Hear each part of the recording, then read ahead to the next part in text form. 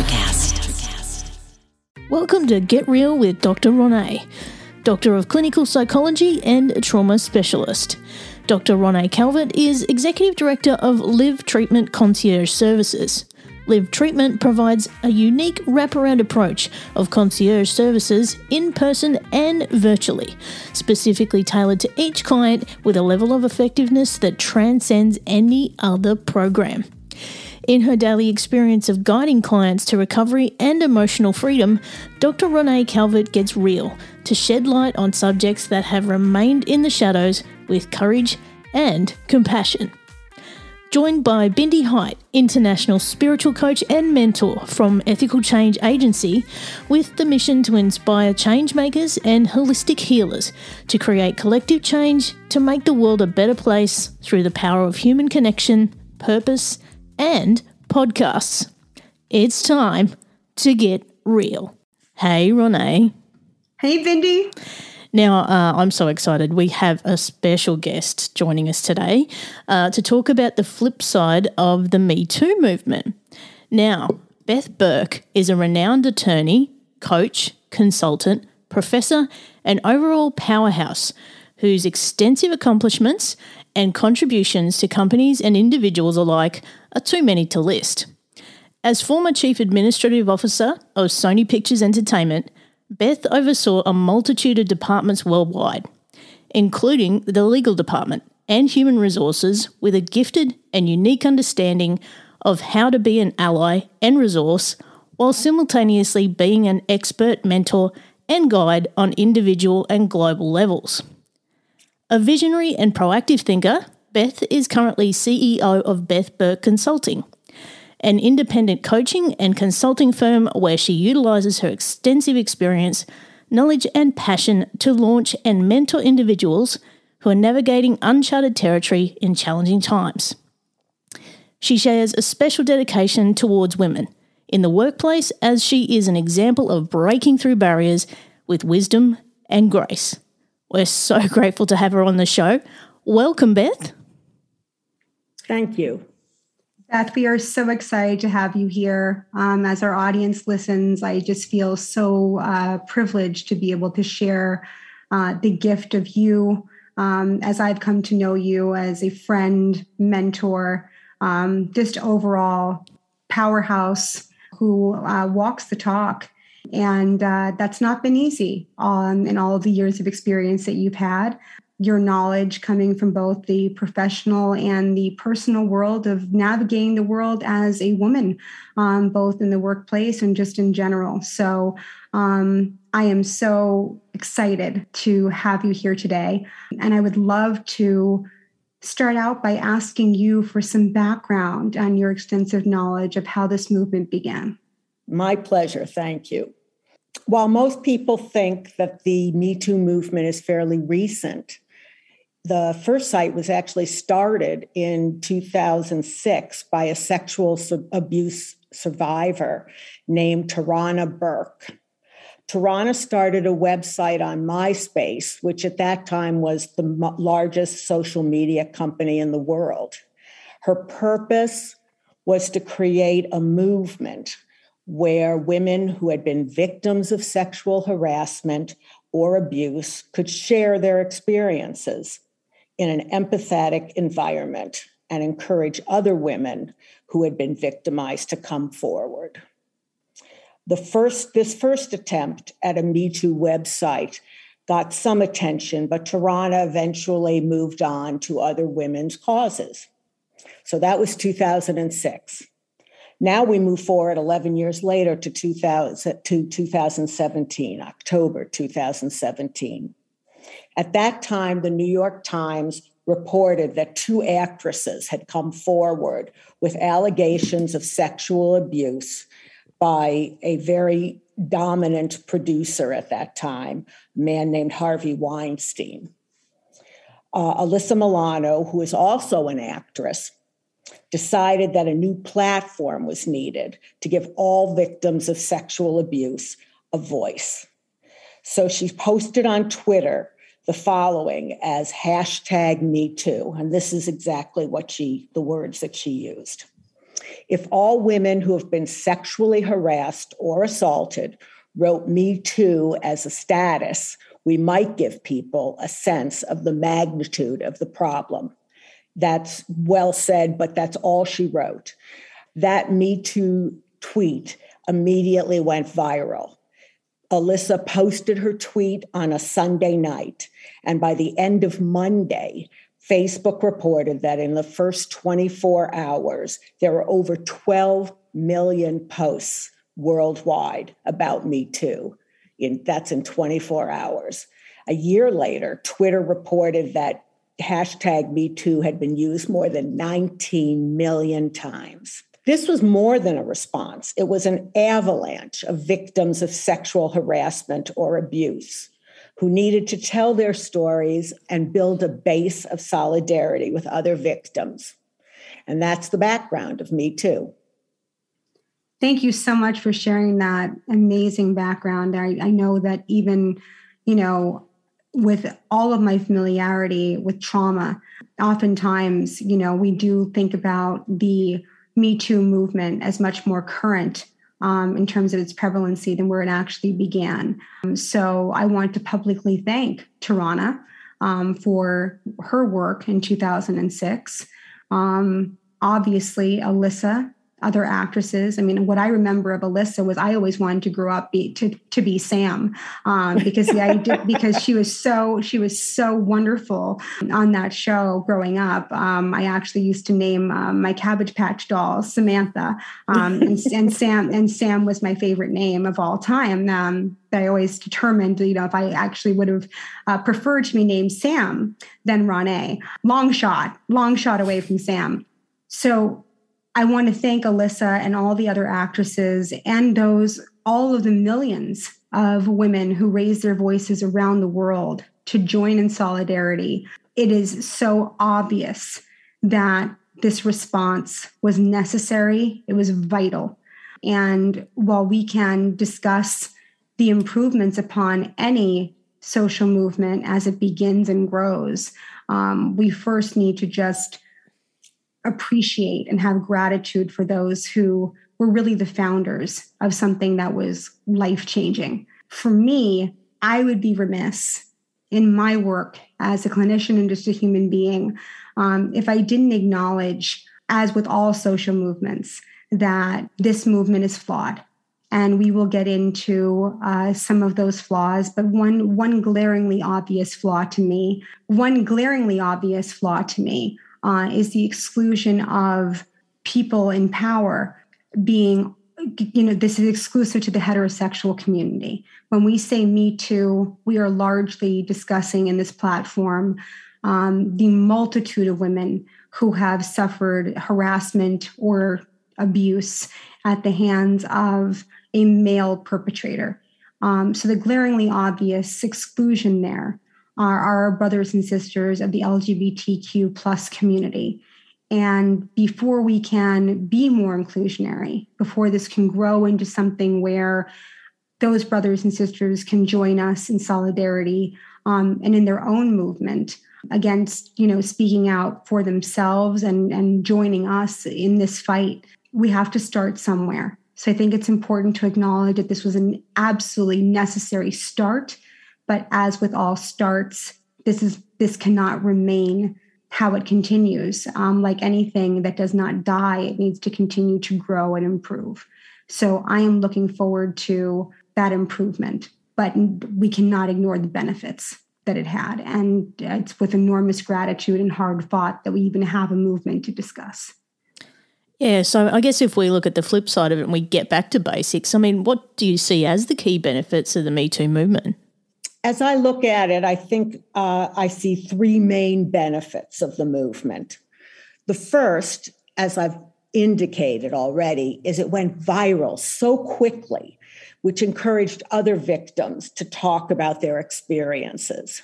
Second, and this is so critical, it broke the vicious cycle of silence and shame shared by most victims. It gave them a voice to report sexual abuse. A good example of this is the producer Harvey Weinstein, whom I mentioned before. Initially, as I said, 2 women stepped forward to talk about the sexual assaults they experienced from Harvey Weinstein. And I have to say, even though 2 doesn't sound like many, it took enormous courage. This actually was done through an article in the New York Times. But then the Me Too movement started. Within a week, over 15 women came forward with similar stories about Weinstein's conduct. Since the Me Too movement started, over 80 women have accused Weinstein of sexual harassment, assault, and even rape. And he's currently dealing with criminal charges in both New York and California. Amen.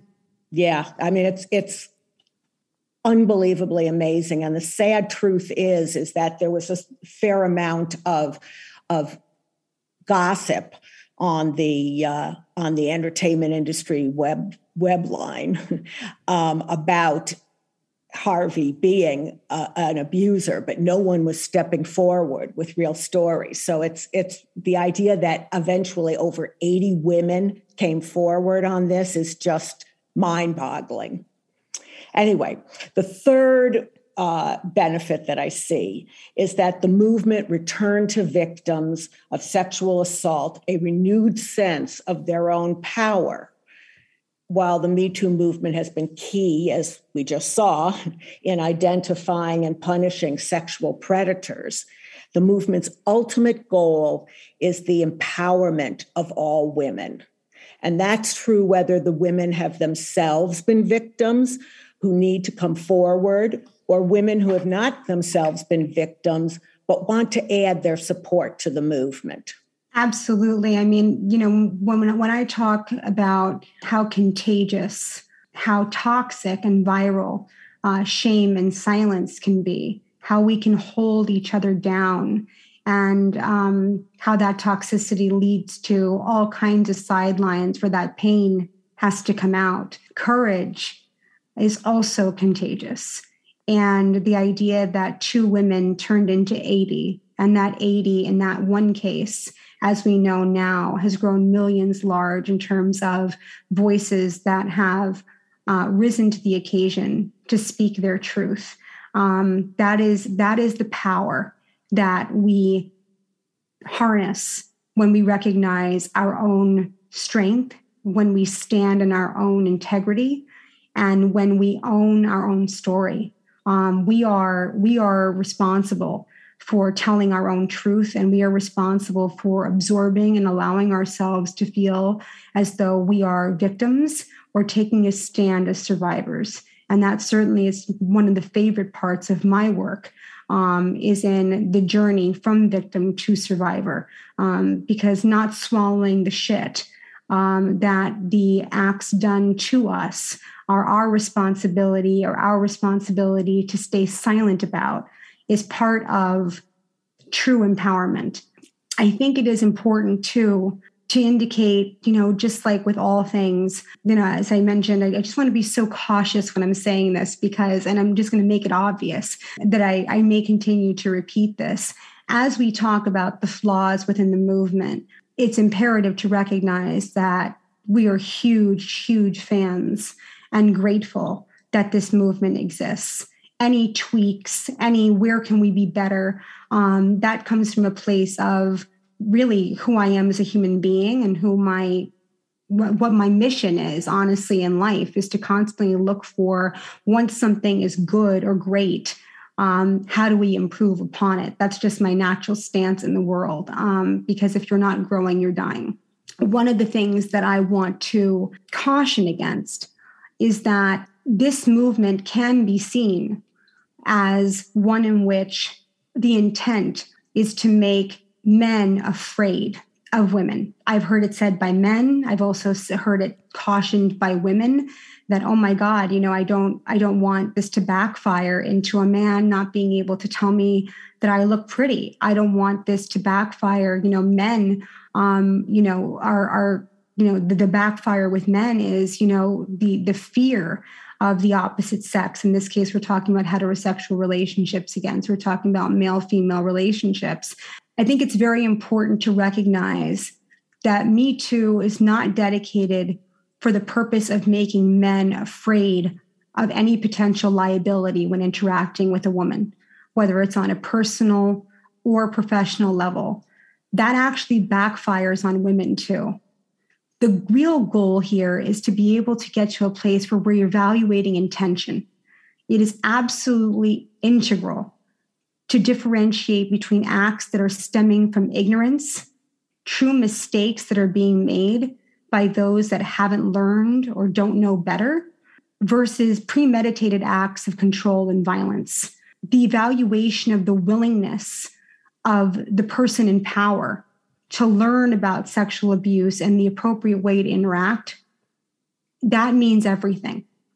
So to me, that really comes down to the recognition of intent, the recognition of someone's willingness to learn, creating the safe space for that to be discussed. That's really the mission here. It's to actually bring people together in conversations and in communicating things that when they don't get communicated, when we don't know how to differentiate between what it means for us to be victims of premeditated sexual assault or a catcall. For me, I see a great deal that becomes highly, highly problematic because those two things are not equal. And a man being willing to learn what a catcall means to a woman, how it affects women, what our perceptions of those are, and having open conversations about it cannot be confused for an act of premeditated violence. And I just want to take this moment to once again reiterate, as I have in talking about sexual trauma in the past, that rape and any form of sexual assault are acts of power. They are not acts of sex. It has nothing to do with someone finding somebody else attractive. It has nothing to do with what that person is wearing. It has nothing to do with what that person may seem like they're inviting. No means no. Anytime that someone is in a position of power and abuses that power in any way, that is not an act of sex. That is an act of coercion. Rape is an act of coercion. Rape is a violent act. It's an act of assuming total power over another to the point of dehumanization. It has nothing to do with sex. So I just want to go on the record once more as differentiating those things because, believe it or not, they still get confused all the time. You've made so many good points. My mind is swirling right now. First of all, I want to echo what you've said about our deep-seated belief in the importance of the Me Too movement and how much we owe to it. And even though I also, as you know, strongly agree that there are aspects of it that need to be re-examined, the world is better and our lives are better for the fact that we have this movement. So I wanted to make that clear especially because I'm about to talk about a couple of concerns that I have. The second thing that you said that really struck me was your discussion about intention. And you know that before I went into human resources, I worked as an attorney. So I still tend to look at things from a legal aspect. In the criminal law world, there are a couple foundational principles, and one of them is the intention of the perpetrator. And this goes to exactly what you said, so I won't spend much time repeating it, but you have to differentiate between the person who commits physical assault or even in a situation that can happen in the workplace where a person approaches a woman with the request that if she wants a certain promotion or a certain bonus or whatever, she has to first provide sexual favors to that person. Those are acts to which I don't think you can imagine them happening without bad intention. you don't really need to ask about that. It's pretty obvious that the intention is there, that the act was premeditated, and that you can go from that. In contrast, though, I look at the situation as, even though it's an unpleasant situation, I think about the man who tells a sexually offensive joke at a meeting.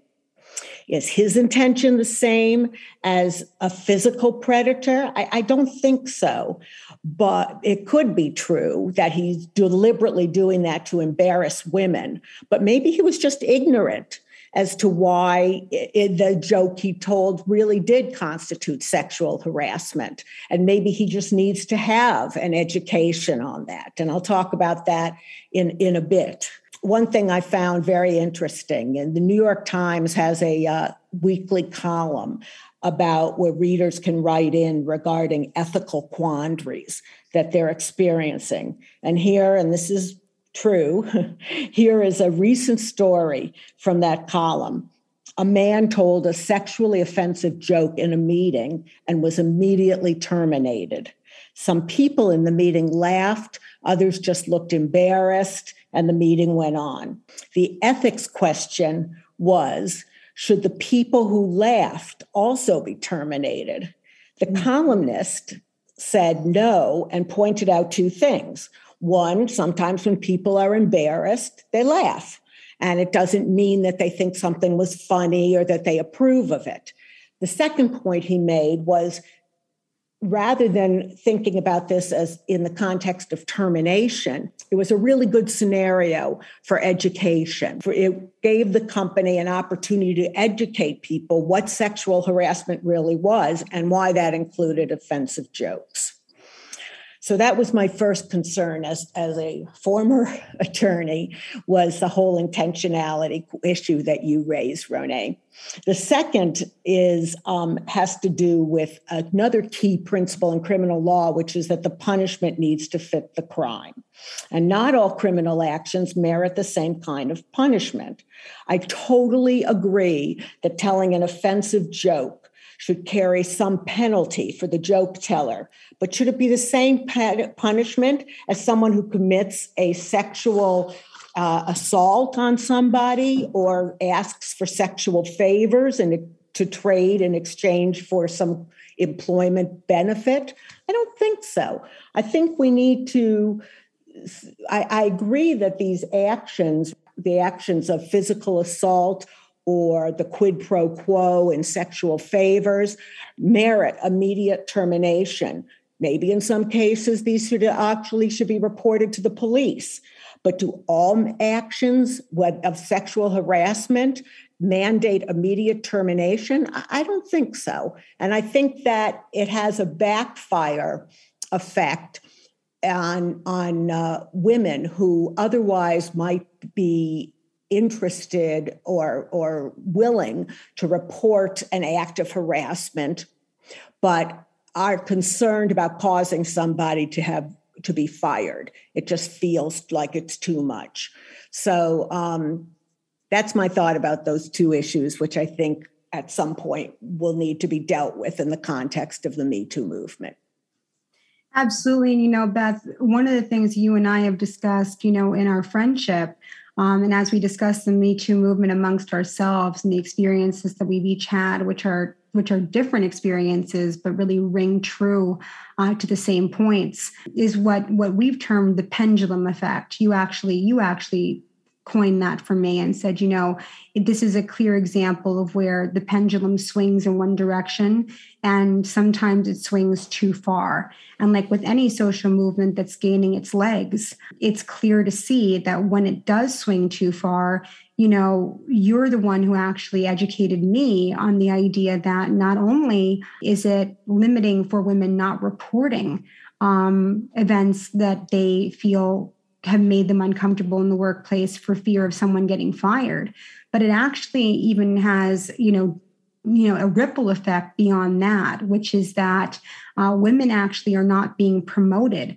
as often to positions of power, because if they are working under the opposite sex, men are so afraid of the backlash of having a woman in power be alone in a setting with them, be an equal, having the opportunity and the power to utilize that voice.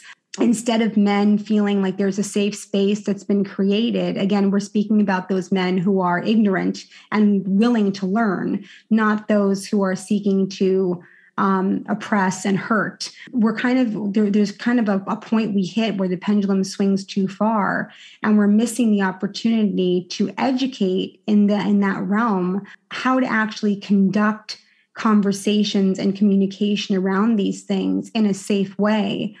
Create those limits and boundaries in a safe way, where the alternative is when it's not being discussed, women are actually not being promoted to positions of power. They're actually being silenced for having a voice because men have actually become so scared of doing the wrong thing when they don't know what the wrong thing might be. So they're scared of stepping into a minefield, so they just don't step at all. And you're the one who explained that to me as kind of another ripple effect of this pendulum swinging, that when we go too far with it and we're using the opportunity to, yes, raise our voices and call out what's wrong, but not actually going so far as teaching what's right or how to get ourselves into a position of communication and very necessary discussion. The backlash of that can be felt on all sides of this in some pretty profound ways. You know, you're absolutely right. The production executive who shares a mutual friend with me told this mutual friend that he had figured out how he was going to handle the whole Me Too movement. He said that from this point on, he was not going to have a closed door meeting with any woman, that he was not going to take any woman on business travel unless it was absolutely necessary. And third, that if they do have to travel together, that she would have to stay in a separate hotel, while if there also was a male associate who was traveling, he could stay in the same hotel as the executive. And I was so struck when I heard this story by the impact this was going to have on a woman's career. I mean, there are sometimes situations that you want to discuss behind a closed door. And the fact that you're aware that you've made a rule that you can't do that with a woman probably means that woman is not going to have the opportunity to work on that particular project. And the idea of the travel, not thinking twice before inviting a woman to join you on business travel, is also very limiting because, again, there's opportunities that are going to be lost. So that whole backlash that you're referring to and the swinging of the pendulum is absolutely, a concern that we share on unintended consequences of a very important movement. So I mean, what can we do about it? I mean, what changes can be made? Well, speaking as somebody who used to run in human resources department, I think the first thing needs to be that employers have to be very clear with their employees about what constitutes sexual harassment and abuse, what the penalties could be, and their employees should be obligated to read written policies about this, policies that the employer disseminates among the employees, and the employees should be given an opportunity to ask questions about it and ultimately to sign off on it so that the employer can say, yeah, I have written policies and the employees have been advised about it. The employer, however, in this instance, has an obligation to enforce those policies consistently and with an even hand. It's not good enough to just publish a bunch of policies and have people read them. You have to walk the talk, and you have to do it right. So that's one area that can be addressed, the idea of having policies. The second is that employers need to provide people training. Rane, you've talked a lot about educating people. and people being open to and willing to be educated. Well, if there's no opportunity to be educated, it's a little hard to do that. So I really believe, and this is actually the law in California, that that employers should, on a very regular basis, offer training in prevention of sexual harassment and abuse, and especially for people who are in positions of managers, supervisors, or any other authority figure. Frankly, if you're going to fire somebody for a sexually offensive joke, you want to be sure that the joke teller has been educated as to why such actions are considered sexual harassment and what the penalty for the actions are going to be.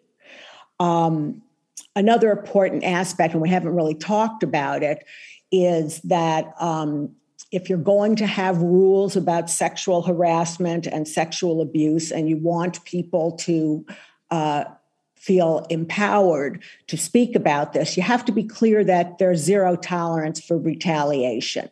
If people feel that they've been given a voice and they're encouraged to speak up, but then somebody can make their lives miserable because they did speak up, you're going to have, again, another backlash about this.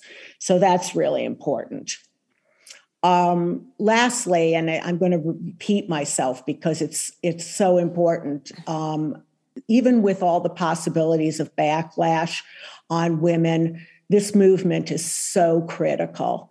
I think about when I was working at the studio and the number of times there would be whispers about harassment or abusive behavior, but no one would really come forward. There just wasn't that sense that it was okay. And now it's not only okay, but it's actually encouraged. And there are millions of people who are contributing to that dialogue. And I think we have a lot to thank the Alyssa Milano and the Me Too movement for that. So I just wanted to get that in.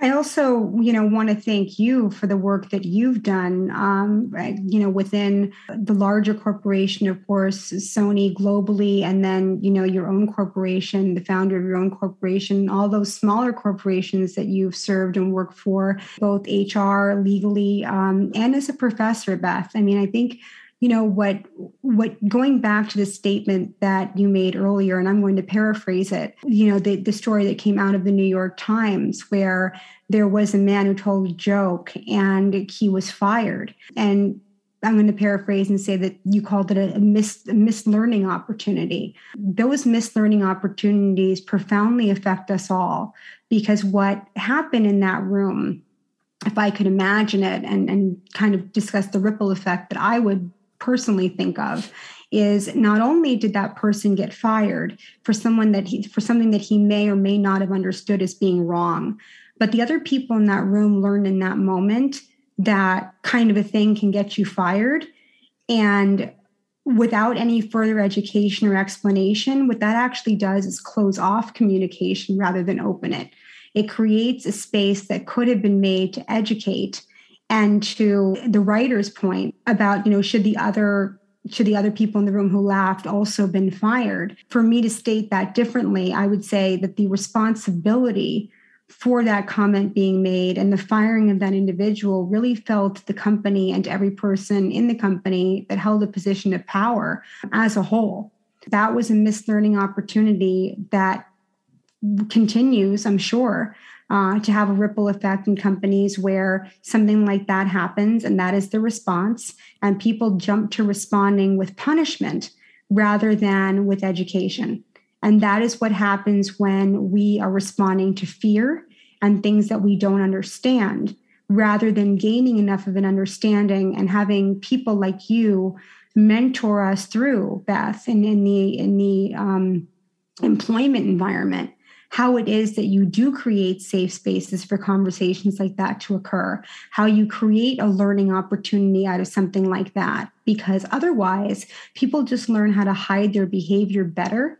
And again, the shame, secrecy, contagious. right? Where you have shame and secrecy, something's going to go wrong.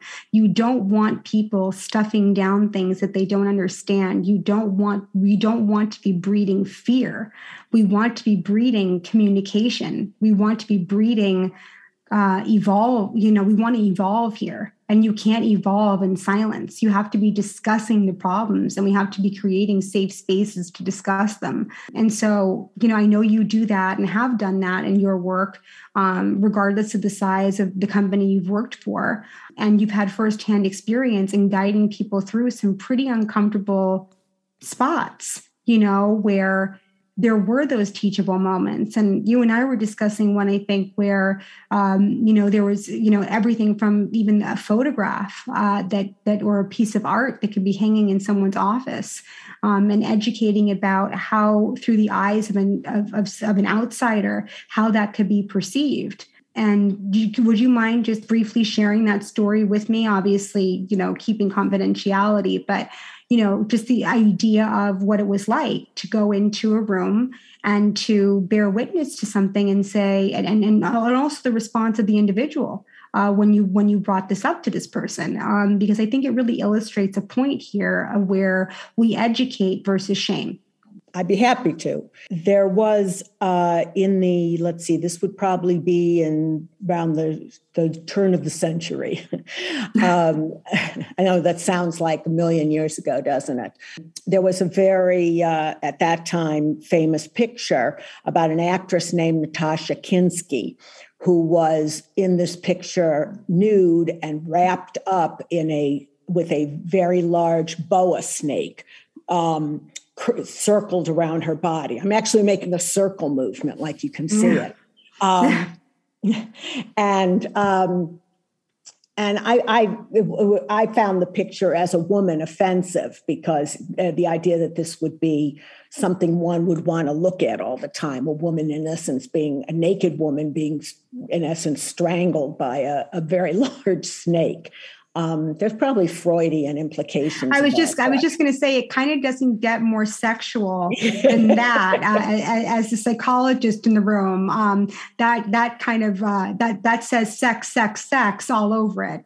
Yeah, and it was so. I was attending a meeting of representatives from all the major studios, and we were and this meeting took place at one of these studios, not Sony. And we were invited into the general counsel's office to discuss a fairly serious matter. And I walk into the office, and I'm the only woman in the group. And I take a look at this picture, and I say to the general counsel, we'll call him Bill. I say, nice choice in art, Bill. And he turns around and looks at the picture. Everybody looks at the picture, and you can see dawning on everyone's face. And again, I was the only woman in the room. The sense of, oh, wait a minute, this picture could actually be offensive to somebody. And so the guy imagine that. This man, who again was not a stupid man, or actually as it was, I'm sure remains a very nice man, but it just had never occurred to him. And he got initially a little bit defensive and kind of hemmed and hawed a bit, and then finally looked at me and said, I'm going to be taking the picture down. And I said, you can be taught.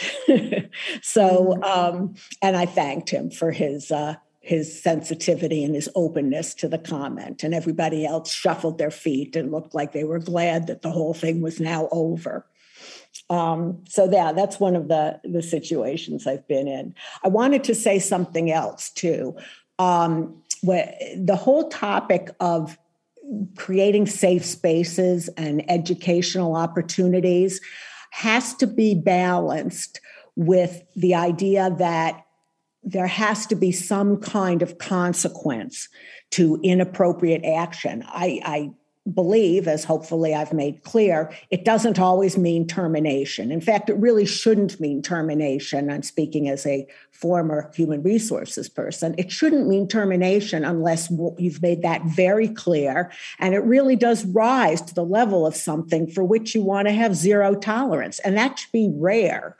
But if all you do is for certain actions, just educate, you leave people in the company with the impression that there's nothing really serious about doing these things. So in the New York Times column, where they said they immediately terminated the person who told the joke, I thought, wow, unless there's like a really profound backstory to that, like he's told jokes like that before, he's been warned, he's been educated, and he still goes out and do that, then I understand that you want to have a termination.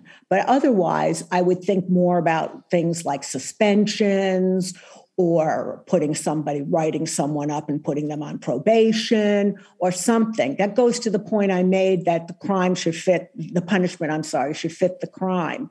It's complicated. It's really complicated. But if people feel that raising a concern, reporting an action doesn't give rise to anything, except for having to watch a sexual abuse prevention tape, it's not going to feel real. So I struggled with this all the time as a head of human resources, trying to figure out. I had to fire one person one time who had been with the company for 30 years because they had pornography all over the computer, which they were insisting that other people in their department watch. And that was a zero tolerance situation. But man, that was a hard thing to look somebody, even though the person deserved it. It was a hard moment looking at them. Absolutely. And especially coming from a time, you made the joke, turn of the century, but, it goes to the point that, these acts that have been not brought to light have been going on so much. I mean, they've been going on forever, they've been going on forever in the workplace, in personal spaces. That's why the idea of opening up conversation and creating safe spaces for conversation is so important. And yes, it's complicated. Human beings are complicated. But if we don't get into the complicated and we don't figure out on an individual basis for your individual company, for your individual relationship, your guidelines, your lines in the sand, and how you're going to educate about them and how you're going to express yourself, what you end up with are very broad strokes. And those broad strokes actually can be very damaging rather than creating what we're always looking to create, which is to start with something good, improve upon it, and make it better. And that's really what the goal, I think, of any company or any growing society is really about, is if we are to grow and evolve, we have to communicate. And where there's no communication, where there's no safe space, people are bound to not only continue to make the same mistakes, but perhaps even worse ones. So as complicated as it may be, it's definitely worth navigating.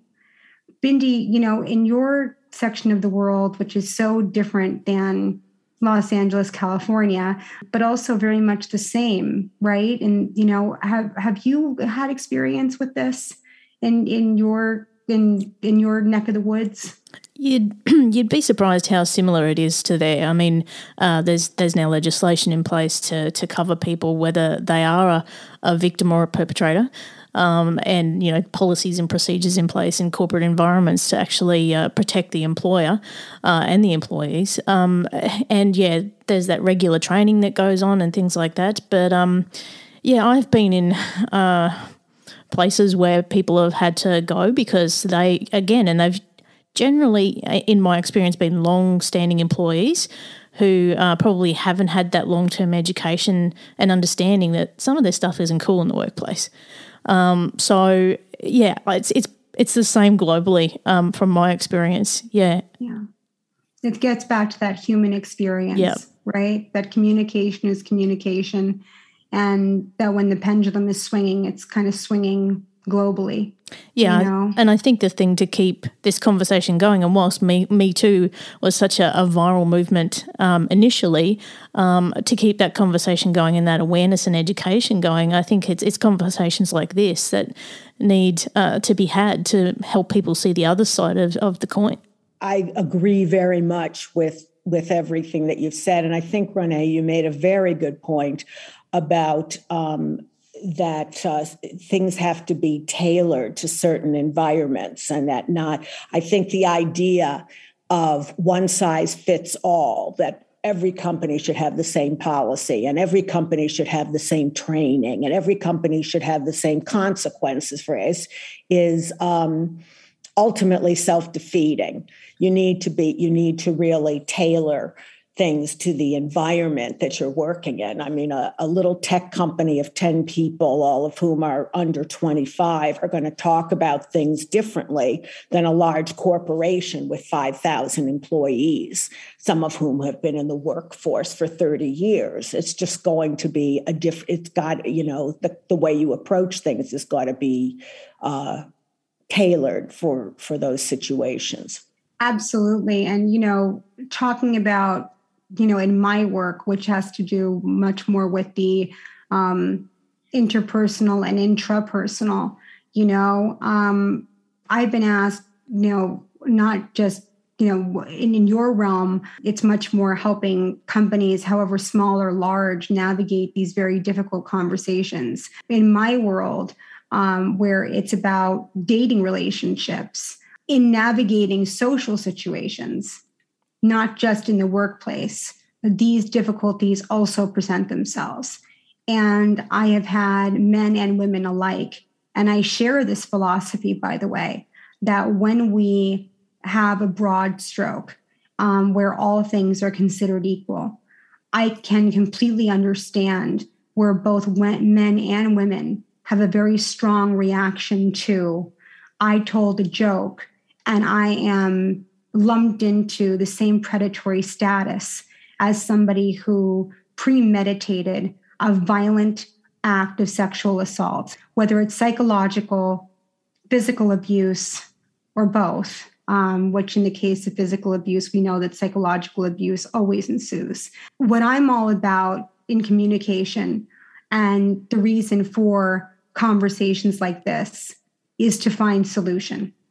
And when people say to me, gosh, I don't want to get lumped into that same situation, and I'm so afraid of having my actions misinterpreted, even on a social level, the answer that I've come up with, and by no means am I perfect, and I'm an evolving person too. I'm a human being first, a doctor second, as I always say. But what I have found my advice to be in situations like this is that if you are in a position of power, and let me explain what I mean by that, wherever there is a power differential, if you are in a social setting and the person that you're speaking to is inebriated, if you are in a dating situation and you're out at a bar, you're out at a restaurant, and you're not sure how the person might respond, but that there is alcohol involved or the influence of some sort of substance on the ability to make a clear and defined decision. If you are the person in a position of power, it is your role to protect yourself as well as the person who you may be potentially accused of perpetrating against, by recognizing that you are in a position of power, that there is unequal power there. There is not equity. And where there is not, where things are not equal across the board, you have to assume that consent cannot truly be voluntary. So let me give an example of that. If I am at a bar and I am hitting on somebody who I would like to take home, and that person cannot fully consent because they are inebriated, don't take the risk. If you are in a position of power where you are in a workplace or you are a professor and you have a student, Wait the time until the person is no longer your student or your employee before you even address the matter of finding them attractive or wanting to pursue a non-professional relationship with them. Because wherever a power differential exists, you can never ever assume that even if the person is a consenting adult, where positions of power are involved, consent gets very, very gray. And if you don't want to live in that gray area, then there's a real cut and dry way to handle that. For us as clinicians, and it applies to just doctors and the medical profession as well, one of the very first things that we read about and learn, Psych 101, is that therapy never involves sex. And we know that when we enter into this world where we are the doctors, we are, no matter how human we may be, how authentically real we may be, by virtue of our relationship, our clients, our patients are in positions of vulnerability. And that is the reason why when you talk about something that's cut and dry, the fastest way to lose your license without question, and it should be that way, by the way, is to initiate or accept a sexual advance, act on a sexual advance with someone who is actively your patient, actively your client. So there are laws that exist that immediately say, if you cannot appreciate and understand your role as a clinician and the vulnerability of the person that is sharing their intimate details of their life with you, the client therapeutic relationship is one of the most intimate kinds of relationships there are. And when you talk about complicating, you talk about the complexities and the nuances that exist, there is a very safe and very beautiful way of navigating that transference. If there is a sexual transference that occurs in that relationship, talk about an opportunity for growth and learning. If you actually have boundaries, and if you do not take advantage of your position of power, and if you actually do what the law indicates, but more importantly, what your own human ethics should indicate, which is that anytime you're in that position, the answer is no. It doesn't matter who's making the sexual advance or with what level of aggression they may be making it. I'm desperately in love with you, doctor. It doesn't matter. Your job is to protect that patient, and in so doing, also protect yourself. We are held to a standard of creating a safe space for our clients to process whatever may be going on. And the level of intimacy that exists in those kinds of relationships really oftentimes is the most intimate of any relationship, non-sexual, that a person can experience. And those lines can get crossed. And, intimacy and sexuality get confused all the time.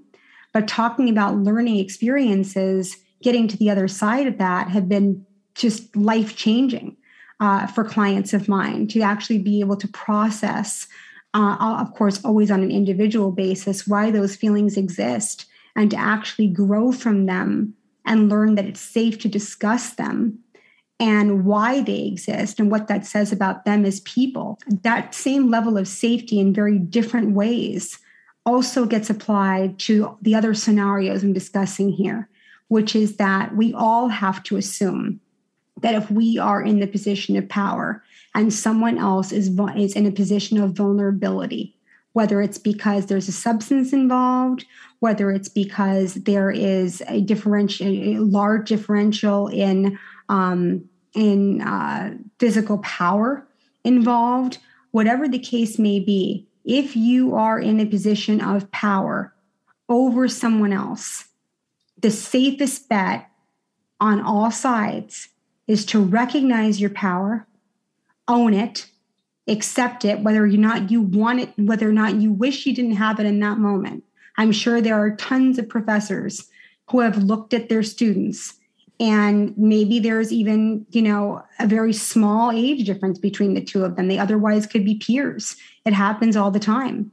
Wait the time until the person is no longer your student, and then you will be able to fully assess whether or not you have full consent. If you can't wait that time period, you really need to look at yourself and figure out why. Anything worth doing is worth doing out of respect and integrity. And any relationship that comes with assumed consent can never carry that. It can never actually be considered equal because of the way that it began, and because assumptions about safety and assumptions about whether or not there was an abuse of power cannot be made if you just eliminate that element. Yeah, I hear what you're saying, and I totally agree with it.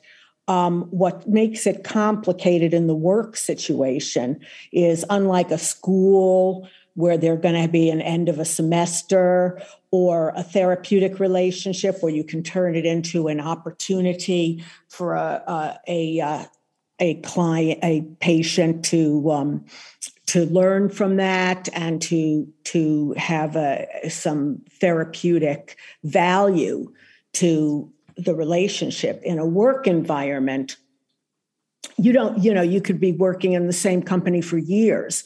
And I once had a rather heated conversation with the person who at the time was my boss, who wanted to create a zero tolerance for dating policy. In other words, you date somebody that you work with, you can be fired. And that there was no permitted dating in the company. And I thought, great way to make people hide the fact they're dating. Precisely. And that was exactly why I was so anti that approach, because all it would drive it underground. And what happens in these situations, especially as you point out, where there's a differential in power, is when and if the relationship blows, then somebody is going to wind up getting hurt professionally. Either the person without the power, who's got less power, is going to be worried about retaliation from the disappointed former romantic partner, or that if the romantic partner happens to be in a position of power, they worry about that they're going to be told that they've committed sexual harassment or some kind of sexual assault.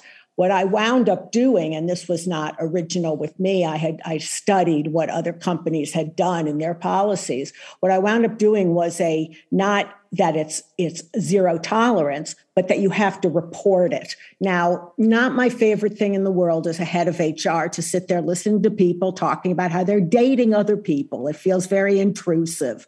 But it got it all out on the table. And what I was able to do in those situations is if one of the two people involved in the romantic relationship was a supervisor of the other person, which happens a lot in these situations, I could take the person with less power and have them report to someone else, or I could remove the supervisor's influence for decisions like compensation or promotions or whatever, because it was all out on the table. We all knew what we were dealing with.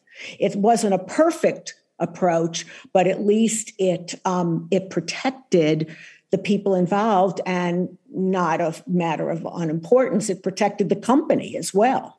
So it's as I said before, it can get very complicated. And as you've said, people are very complicated.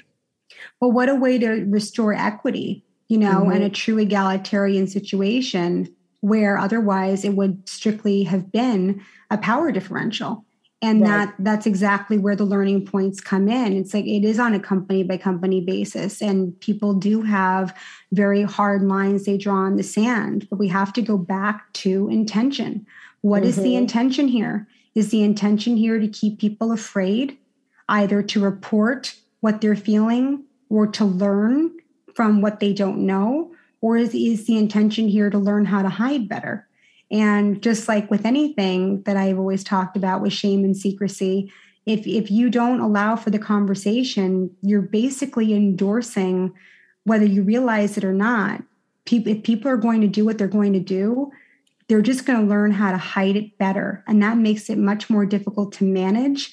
And as we continue to say, how many lost learning opportunities are we going to have before we actually change them into something that could be quite transformational, whether that's on a personal level, a clinical level, an employee to employer level. It's really about deciding what this movement looks like now and improving upon it on an individualized basis to meet the needs of today, to meet the needs of the specific individuals that we are communicating with, and really to invite the opportunity for education. The idea here is to not make people afraid because women now have a voice.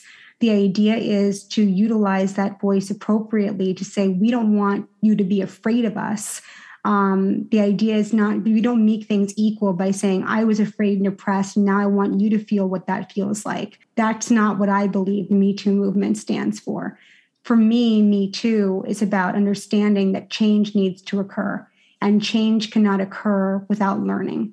So we learn and we grow, and we continue to seek environments to learn and grow, and safe spaces that are created for learning and for growth, so that this can become its best version of itself. I couldn't agree more, Renee. And, I think it all comes back to the grassroots of our human experience and understanding each other when we get back to basics. So one of the ways that we get back to basics and understand each other is through music.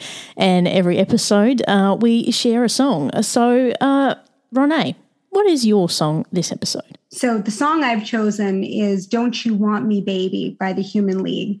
And the answer, I guess I have to say to that is pay attention to when that answer is no, and know when to ask it. Absolutely. And Beth, your song.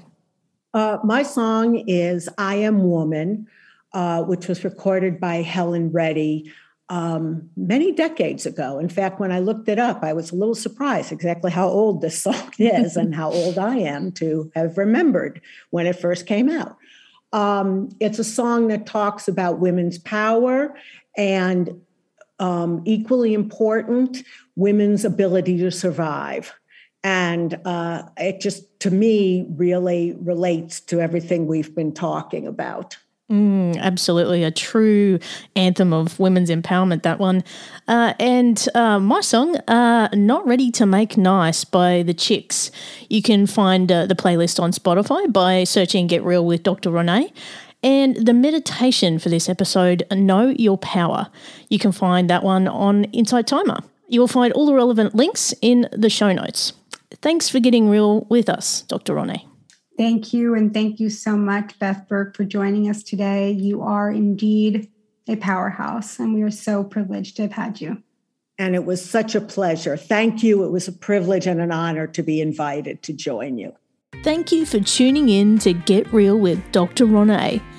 If you've loved the show and would like to experience coaching with coaches like Dr. Renee or Bindi through Live Treatment Concierge Services, visit livetreatmentvip.com.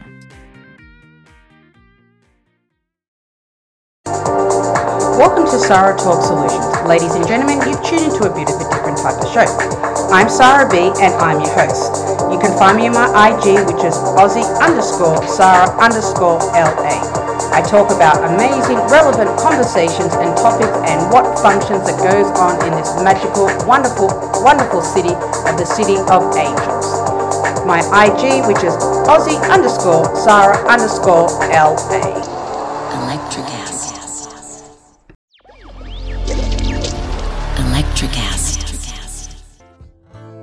Welcome to Tuning Into Sound Wellbeing, where we harmonise your mind, body and soul.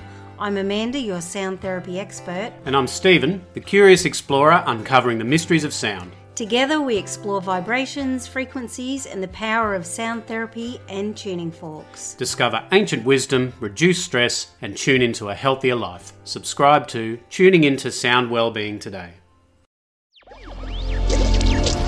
Electric acid.